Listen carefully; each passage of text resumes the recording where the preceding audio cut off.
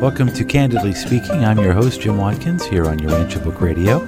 Joining us this time up is Urantia Association International President from the great state of Wisconsin, Green Bay. Chris Wood joins me on Candidly Speaking. How long have you been the president of Urantia Association? How did you get involved as well? I was elected president for a little more than a year. In April 1st of 2013, I took office. The little joke we have in the association is everyone takes office on April Fool's Day. I became involved in the community back in 1998 when I stopped by the foundation just randomly. And there I met a lot of nice people like Connie Green and Bob Salone, and also Tonya Bainey and Kathy Jones, and they immediately put me to work. So Kathy was helping people organize Urantia Association at the time. And so she was setting up a local association in Kansas City, which is where I was living at the time, or at least is where I call home. And so I was a founding member of Urantia Association of Kansas City. And over time, I volunteered at the foundation for about 2 years, maybe 3 years. I was on staff at the foundation. And with the Urantia Association, I was a vice president of the local association. I was a president of a local association. I was vice president of the national association. And from there, I was nominated and was elected for the international presidency. What do you think is the reason you keep getting nominated for these positions? Is there some special skill that you have? Are you a super duper organized kind of person? What's your secret? I don't consider myself well organized. Very well organized people are. I'm more of the type of person who remembers things about an hour before they need to happen. I rarely forget the thing, but I don't necessarily remember until it's just right. I took a course in probably about 2000 on the internet, Urantia Book Internet School. Mm-hmm. And it was on angels. And I specifically remember reading about the angels and the way that they try to guide people through their lives. And they basically will set you up in a situation where you're supposed to make a good choice. And if you don't make a good choice, it's fine. They'll just set you up in a situation where you're supposed to make the good choice again. And they'll keep doing it until you start making the good choice, and until that good choice becomes not just a choice you make, but a habit and part of who you are. And then they'll continue to set you up in new situations, and that's how you grow as a person. And so my wife and I married a Urantia Book student, and we were very conscious in just saying that when situations arise, we want to look for ways to say yes to service as opposed to say no. Because a lot of people, you ask them to do something, and they look for a reason to say no that you will find acceptable and let them off the hook. Mm-hmm. And so we decided that we would instead look for ways to say yes. And if we have to say no, we will say no. So we're always looking for a way to say yes. And so I think that's part of the reason why I've continued to be nominated for positions, is because they know that if they ask me, I will look for a way to make it happen. And, part of it is because, I know the angels are going to make my life interesting, so I want it to be interesting in a way that, that is fun for me. And I want it to be a choice, this interesting life, and embrace it. Mm-hmm. Well, that's a great answer, and I think there's something that everybody can take away from that. So in your current position as the president of the Urantia Association International, what do you see as the primary objective for you personally and for UAI? Well, for overall for the association, what we're trying to do is, train teachers, train leaders, and foster study groups. And the more immediate way that we're doing this is we're helping people organize into their local and national associations. So, for example, we're going to have a new association just this month in August of 2014 in the Netherlands. And we have more starting to creep up in Germany, in Nigeria and Costa Rica, and I think in Argentina as well. And so that's maybe the next year, maybe year and a half is how many will be. So what that means is that in these cities around the world, you have people who are starting to learn about the Urantia book, and as they get to know more about it, the first thing they learn from either you or the foundation is, well, we encourage people to form study groups. And so it's exciting to hear about that, because what you're basically saying is these little seeds are starting to sprout around the world, and you are helping to coordinate the efforts of these people that are discovering the Urantia book. Absolutely. And most people find the Urantia book and they don't do anything with it. They might read it for years, if not decades, and yet they won't contact anyone else. And so when they make contact, we want people to know that they have a system set up so that we can help them. And helping them could just mean telling them everyone we know in their city, or telling them everyone we know in their area. And if there's already some sort of organization, a national association in their country, then we want to, help them contact those people. But we want people to know that there's a good community already in existence. And if there's not one in existence, then that's their mission. Their mission is to help foster a good community. And people really respond to this. They like the idea that they're building something that might last for, more than just their lifetime. Sure.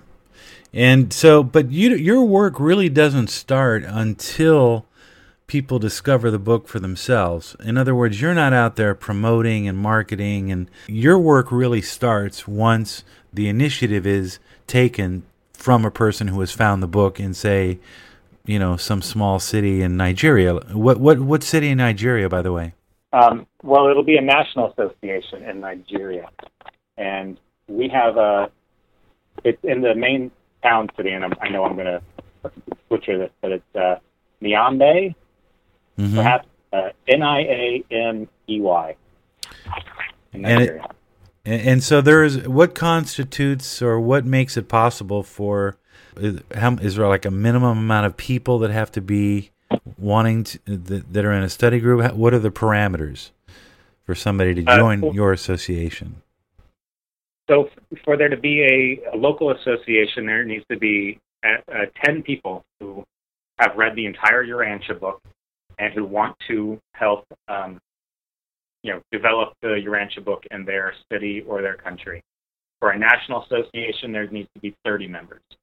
And people can join if they haven't read the entire Urantia book. They'll join as what we call just associate members or non-voting members who can still help. They can still enjoy everything in the community. What they can't do is they can't hold elected office.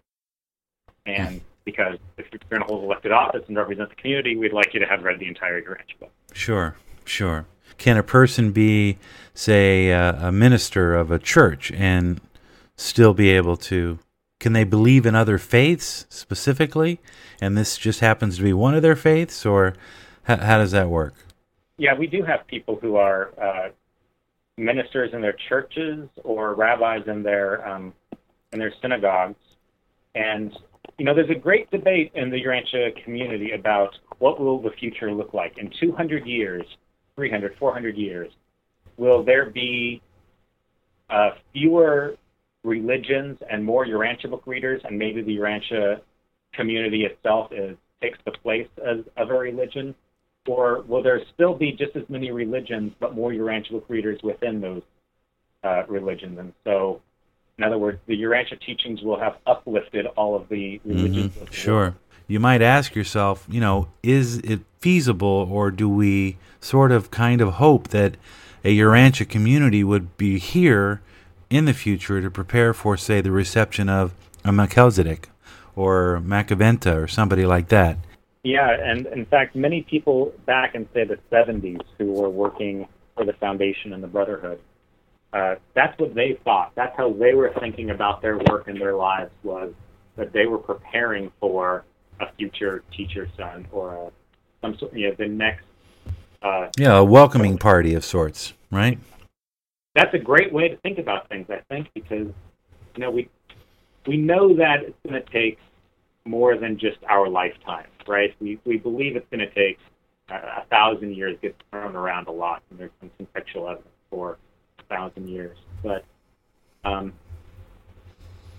we know that we're building something big, and so what we don't want is to rush it. We want to make sure that we're just laying the first brick of this, foundation that will be built upon by not just, my children or my grandchildren, but by their children, and it'll be 10 or 15 generations down the road maybe before this thing really starts to take off. Mm-hmm. It's interesting to speculate what the trajectory of the Urantia book is, but I think it's plain to see that it's first of all, it's an honor. Anyone who understands the book and has had the opportunity to truly read it understands it's an honor to have in one's possession this much knowledge and information and spiritual insight and truth and all of those things. So I think for you it must be exciting to be the president of an association that is connected with this. This is an historical event. So I imagine those thoughts do go through your mind from time to time. Yes, and I think about these things a lot, and I talk about these things a lot. Another idea that gets talked about, say at 1 o'clock in the morning at some random conference, is are we like John the Baptist, and we're waiting to proclaim the next teacher's son, and that's how the community should think about itself, or are we a revelation that will take hold in and of itself? There are certain degrees, I think, in my experience, and I'll ask you if it's your experience. Do you run into certain fringe groups of the Urantia book that sort of come across as being, a little strange? Yes, we have our wacky corners just as anyone does. Yeah. I think if you look at just religions across the world, there are some very weird corners of, say, Christianity. And on an international scale, we're dealing with some very weird corners of, say, Islam. And I think all religions have their weird corners. The people who are, claim to be members of their religion, even though they're kind of wacky and get pushed off to the side. Mm-hmm. Maybe because the Urantia movement is so small, those people who we would think of as just being on the fray and on the outside, because there's not so many of us, they get more voice. Right. But well, I know, like, for example, in some circles, channeling is still, is sort of dabbled with, and I'm a pragmatist. I'm from my understanding, channeling is, and maybe I've been influenced by William Sadler because he was a true skeptic, and I try to have that sort of perception. So I'm always a little bit sensitive, But have you run into that where you have people who claim that they've received some new information? Yeah, that's pretty common, actually. Is it? And I think that channeling, I look at channeling actually as two distinct groups that I group them into. And one of them is a cultural remnant, and you run into this in South America a lot, Colombia a lot, where it's in Colombia, it's not unusual for there just to be a poster up that says that some famous doctor from 100 years ago is going to be giving a lecture tonight in the church. And that's kind of part of their culture that if the Urantia teachings were introduced, it would go away, but it's just kind of part of who they are, and it's part of their cultural heritage. Right. But they're not claiming to represent the Urantia book. It's just that's part of what's going on in their culture. Yeah. The second part are the people who do this sort of mediumship, and they claim to represent the Urantia book. And I think that's more. I look at that as more of a challenge to the standard Urantia book teaching, because we don't have a central leadership structure as a traditional religion would. We just have volunteers who get elected to office and are term limited, so we can't stay around forever. Mm-hmm. There's no one to really say that that's absolutely not the case. We put out papers, we show the evidence in the Urantia book that says that that they're not going to be channeling and talking to us in this way, but and there are channel. There's many people out there, and you'll find them, say, in the west coast of the United States or in parts of Southern Asia, who that part of their religion is talking to spirits. And so maybe there's some people out there who talk to spirits, and they do so with a knowledge of the Urantia book, and so they're the highest talking to spirits religion on the planet because they have the Urantia book teachings involved. Right. Yeah, that's interesting. How many readers worldwide do you think there are right now, realistically, based on what you know? And where do you think the greatest, we've talked about this, where's the greatest growth occurring, and how many readers, not people who necessarily, subscribe to it wholly, but just people who are familiar enough with it, how many people do you think know about the Urantia book, in your opinion? That is, there's a lot of fuzzy math involved. Yeah. We know that about 1 million books have been sold over the course of the last 50 years. 1 million books over 50 years. Over 50 years. Now, what we don't account for, of course, is that I've got about a dozen of them in my dining room. Well, I have 4 of them myself, so there you go. So how many of those are unique to we know that there's probably combined about 25,000 names on databases of people who have contacted the association or the foundation or the fellowship. So 25,000 people is at least, and 1 million is the most. And my best guess, from traveling around and meeting people and just trying to get a sense of numbers, is that there's about 100,000 people who are involved enough to, say, attend a study group, who, if we played a game of telephone, trying to contact every student of the Urantia book that we knew, I think our list would eventually grow to be about 100,000. The problem is that every year we meet individuals and even entire families who have been reading the Urantia book for decades, and they've just never contacted it. Mm-hmm. So how many of those are out there? Is it, do we have an extra 100,000 of those? Are there an extra 200,000 of those? That's where we just don't really know. For those who just joined me, I'm speaking with Chris Wood. He is the president of Urantia Association International, enjoying this conversation on Urantia Book Radio. Where's the biggest amount of growth occurring of the Urantia book? It'll be in South America by far. South America and Central America, Spanish-speaking world, really. It's just been on fire the last 10 years. And part of that is because the translations are now available. We have, just 20 years ago, that the Spanish translation became available, and distribution of it, has been slow to pick up, and it's going faster now, and hopefully will continue to grow in the next 5 years. And the Portuguese translation's only been available for maybe 10 years.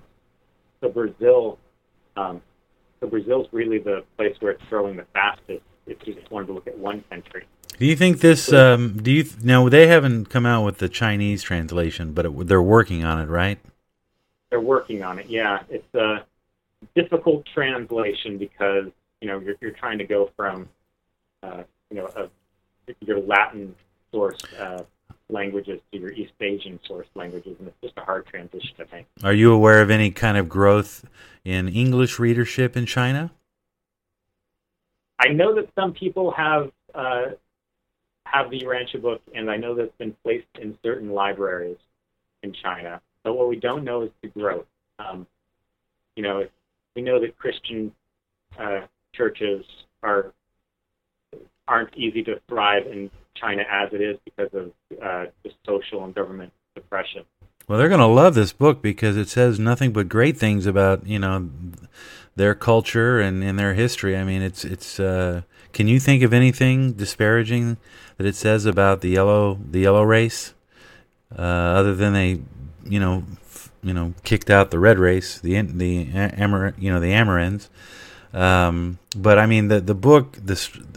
I've often thought in my own mind that the one place I think where this book is really going to take off is China. They have a very disciplined attitude. I mean, do you agree with me? No? Do you see why I might have that? That idea. I do think that it could really take off in China. There's the growing communist influence of just secularism and the lack of religion, and that's going to be a problem. Mm-hmm. What we've seen in places like Eastern Europe is that, because of the influence of the Soviets, religion really was suppressed for a long time. But when the communism fell, people were ready to re-embrace religion, but they didn't. But as individuals, they weren't married to a religion necessarily. And so, I've met Urantia Book students, for example, in Croatia, who are spiritually hungry and tell me that their entire country, especially their generation, these are people in their 30s and 20s, are very hungry for religion, but they don't necessarily go and re-embrace Catholicism or the Greek Orthodox Church because it doesn't mean anything to them personally. They weren't raised in that religion. They don't have that personal connection. I've heard Estonia really. There's a huge proportion to the population, proportional to the population. But I hear Estonia is another place where the Urantia Book has a high amount of readership. Is that true? That's true. Estonia and Finland might have, just as proportion of the population, the highest rate of Urantia Book students in the world. Right, and we know from media reports that those countries typically are secular. Right. But what that really means is they are not religious in tradition, but maybe spirituality is more attractive to them. And I think you'd agree that most people are drawn to the fact that the Urantia Book allows you to be spiritual without necessarily being tied to a particular religion. Right, and that's what I think will appeal to a lot of people who live in a secular culture. And so we have these, I don't know if we quite want to call them fights, but maybe the challenges being faced in different parts of the world. So in Scandinavia, for instance, it's secularism, and it's a growing secularism. In Pakistan, they're fighting the suppression of established religion, and it's dangerous to be a Urantia Book student in Pakistan. Is it really? Wow. Yeah, I would imagine, right? Right, because if you think, in tribal areas where people, and even Islamabad is still highly, tribal, you don't have the protection of the Christians, you don't have the protection of the Sunnis, you don't have the protection of the Shiites. You're just outliers, and so you can be, there's no one to protect you. Mm-hmm.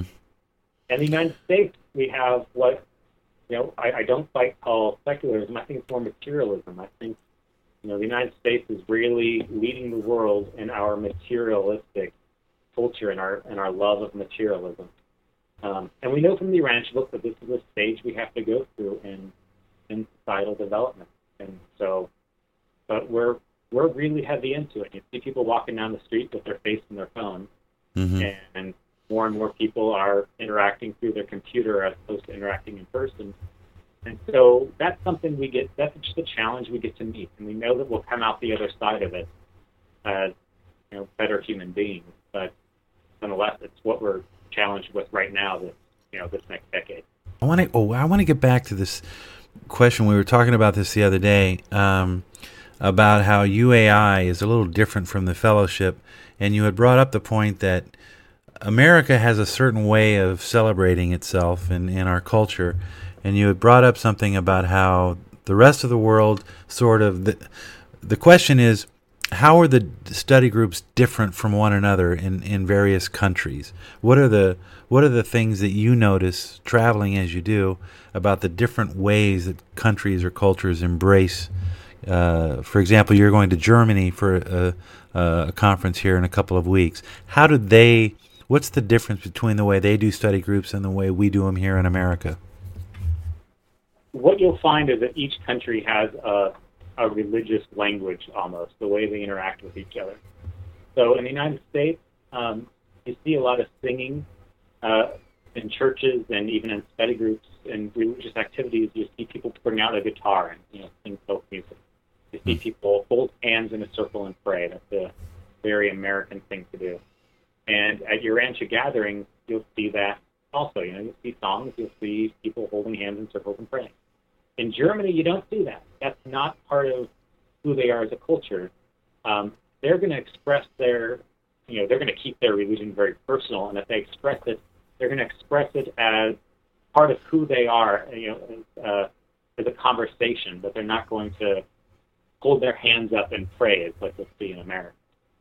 In South America, say you might see it more in dance. I was in Colombia, and you don't see, instead of seeing people with guitars, instead of seeing this and that, you'll see people get up and dance in a way that, as a white male in the United States, I don't necessarily dance. Mm-hmm.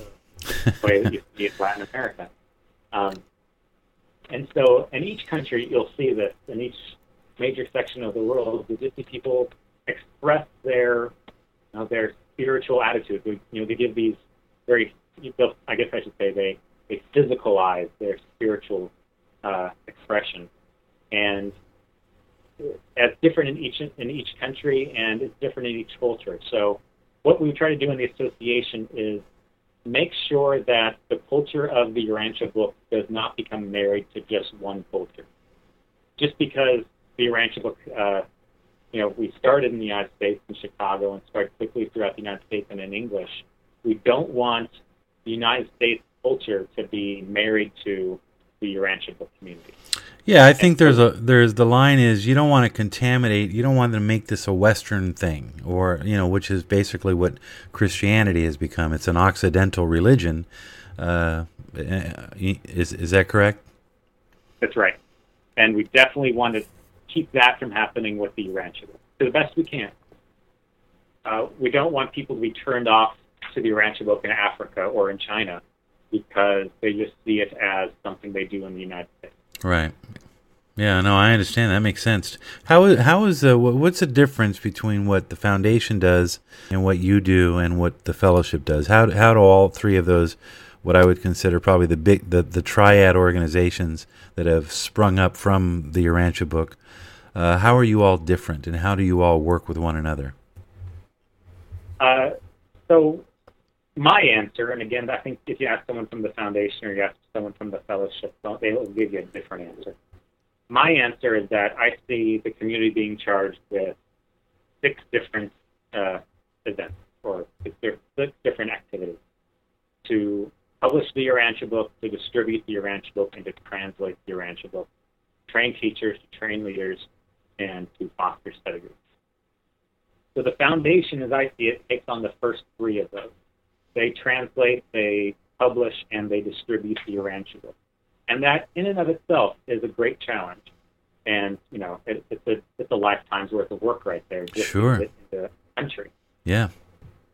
The association takes on the last 3. We take on training teachers, training leaders, and fostering study groups. And don't get me wrong, the foundation does a little bit of all of that also, and we also do a little bit of book distribution. Mm-hmm. We'll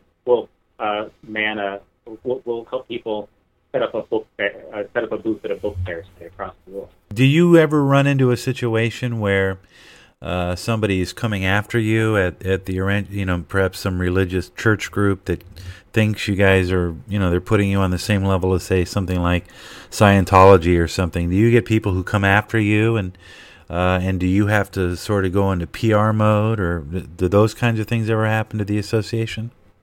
Not yet in person. Of course, on the internet you'll find all kinds of accusations, but no one's come to me as a person wanting to do that.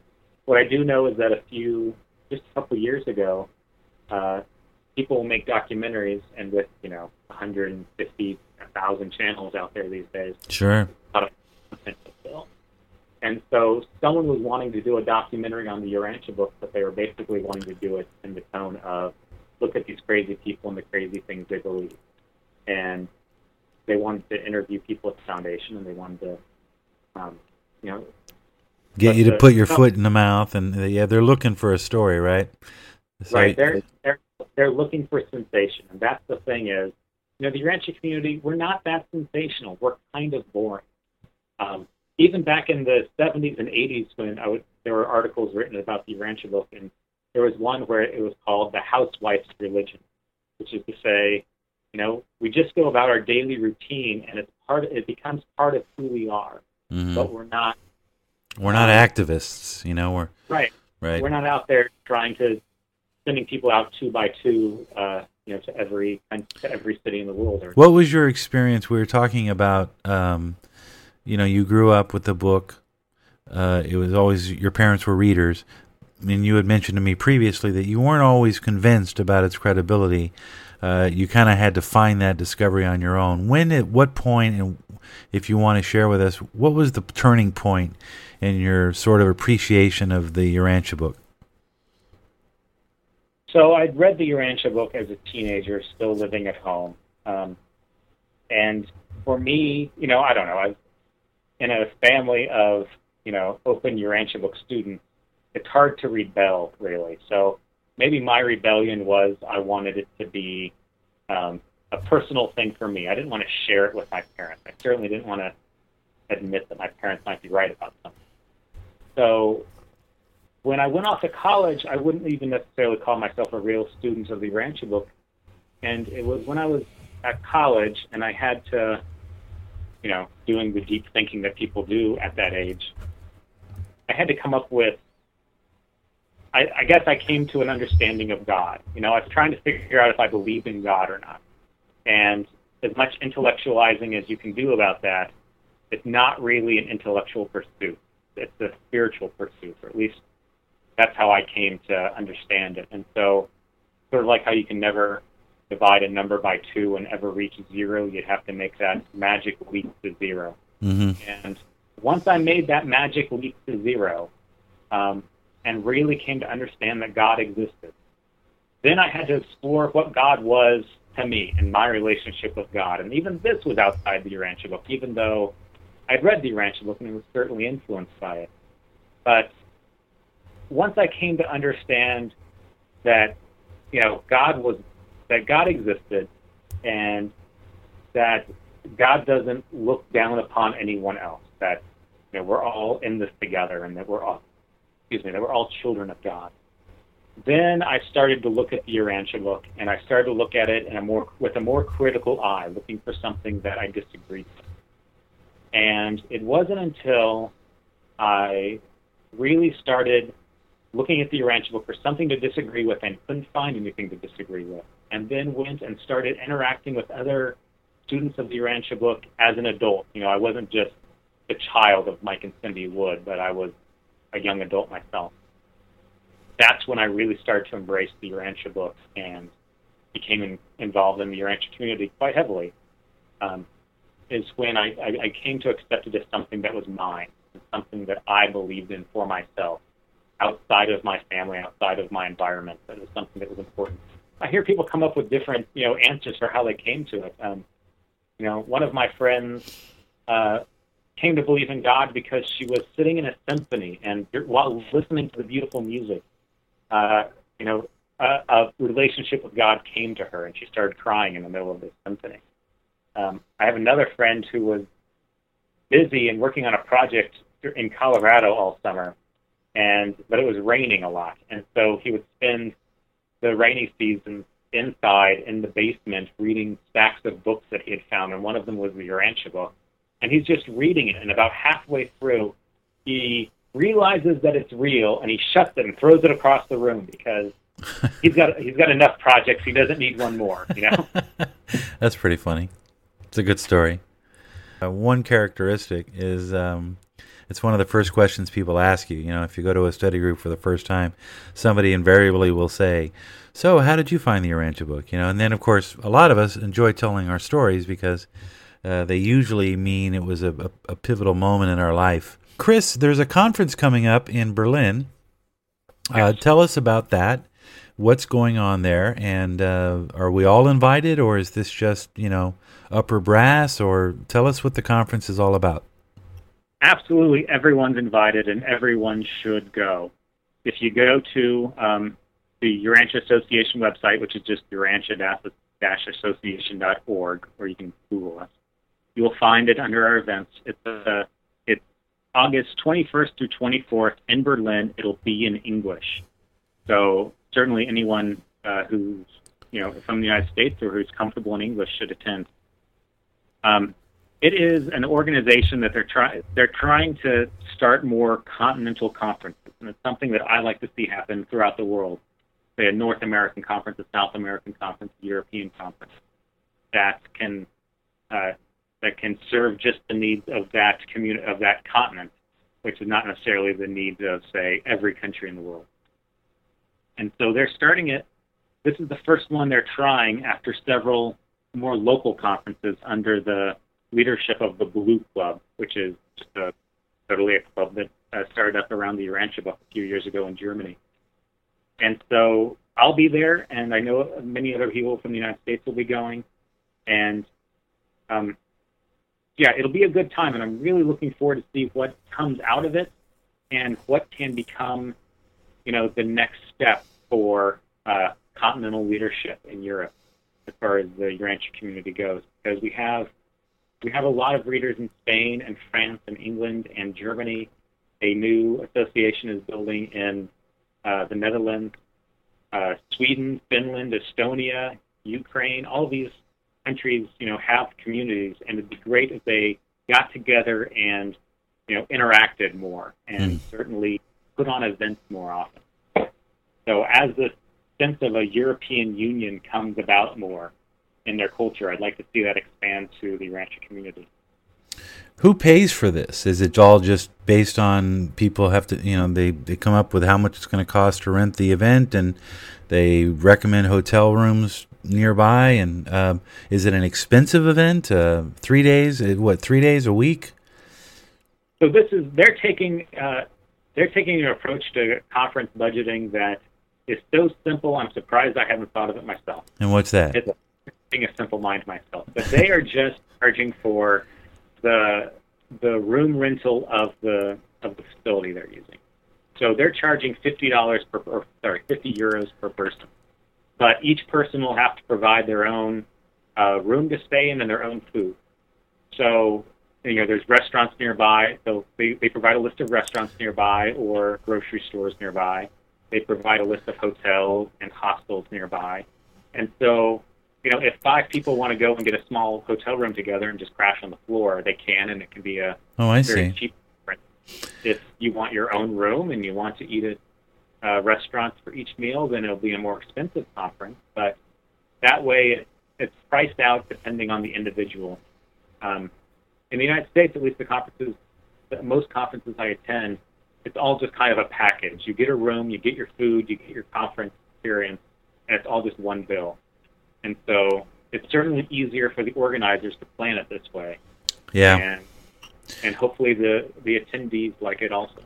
Well, it's kind of tantamount to saying, hey, we're having a conference here this day and this day in Berlin. If you want to come, get your own hotel and bring a sandwich. Right. Yeah. So, well, look, Chris, it's been a pleasure to talk to you. I know we'll talk again when you come back. I'd love to chat with you, and I'm sure the listeners of Urantia Book Radio would like to hear how the conference went. Is there anything that we, as Urantia Book students, even those of us who don't attend study groups, what can we do to help you in your efforts?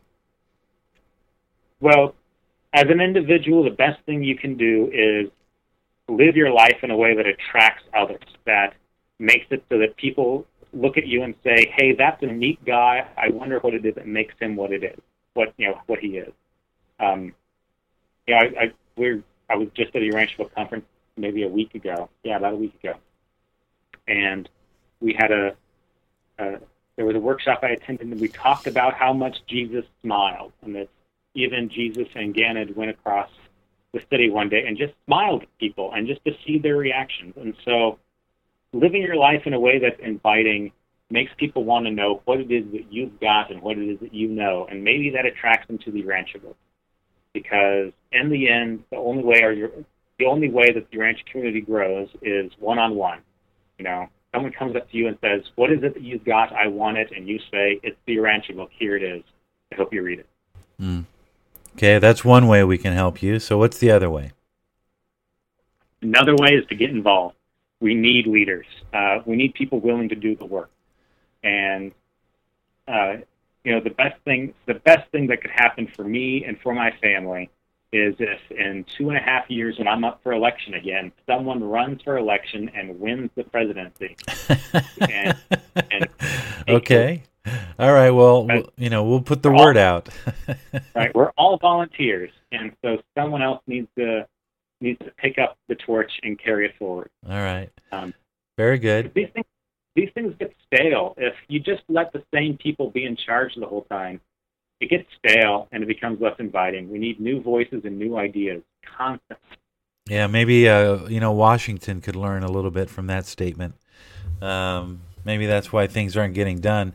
On a closing note, Chris, as I watch these things unfold in Gaza and Israel and that whole conflict that's going on there, and I think back to the times, when Jesus actually walked that area, boy, things have really, the contrast, I think it says something about the times that we're in and how far in some ways we've gotten closer to God, and we've definitely progressed. I would say that the life carriers are probably somewhat pleased, but in other ways, when you see the display of anger and conflict, it's very, to me, it tells me that the world is ripe for a spiritual rejuvenation. We need hope. And I think you'll agree with me that this is one of the greatest things about the book, is it gives you hope. There is a way. We will persevere. We will get past this. So I appreciate your efforts because you're helping to spread the word, and I hope you'll come back and be a guest again. I look forward to it. And once again, I would like to extend a great appreciation and a huge thank you to my guest, Chris Wood from Green Bay, on Candidly Speaking. Chris, the president of Urantia Association International. This is Candidly Speaking.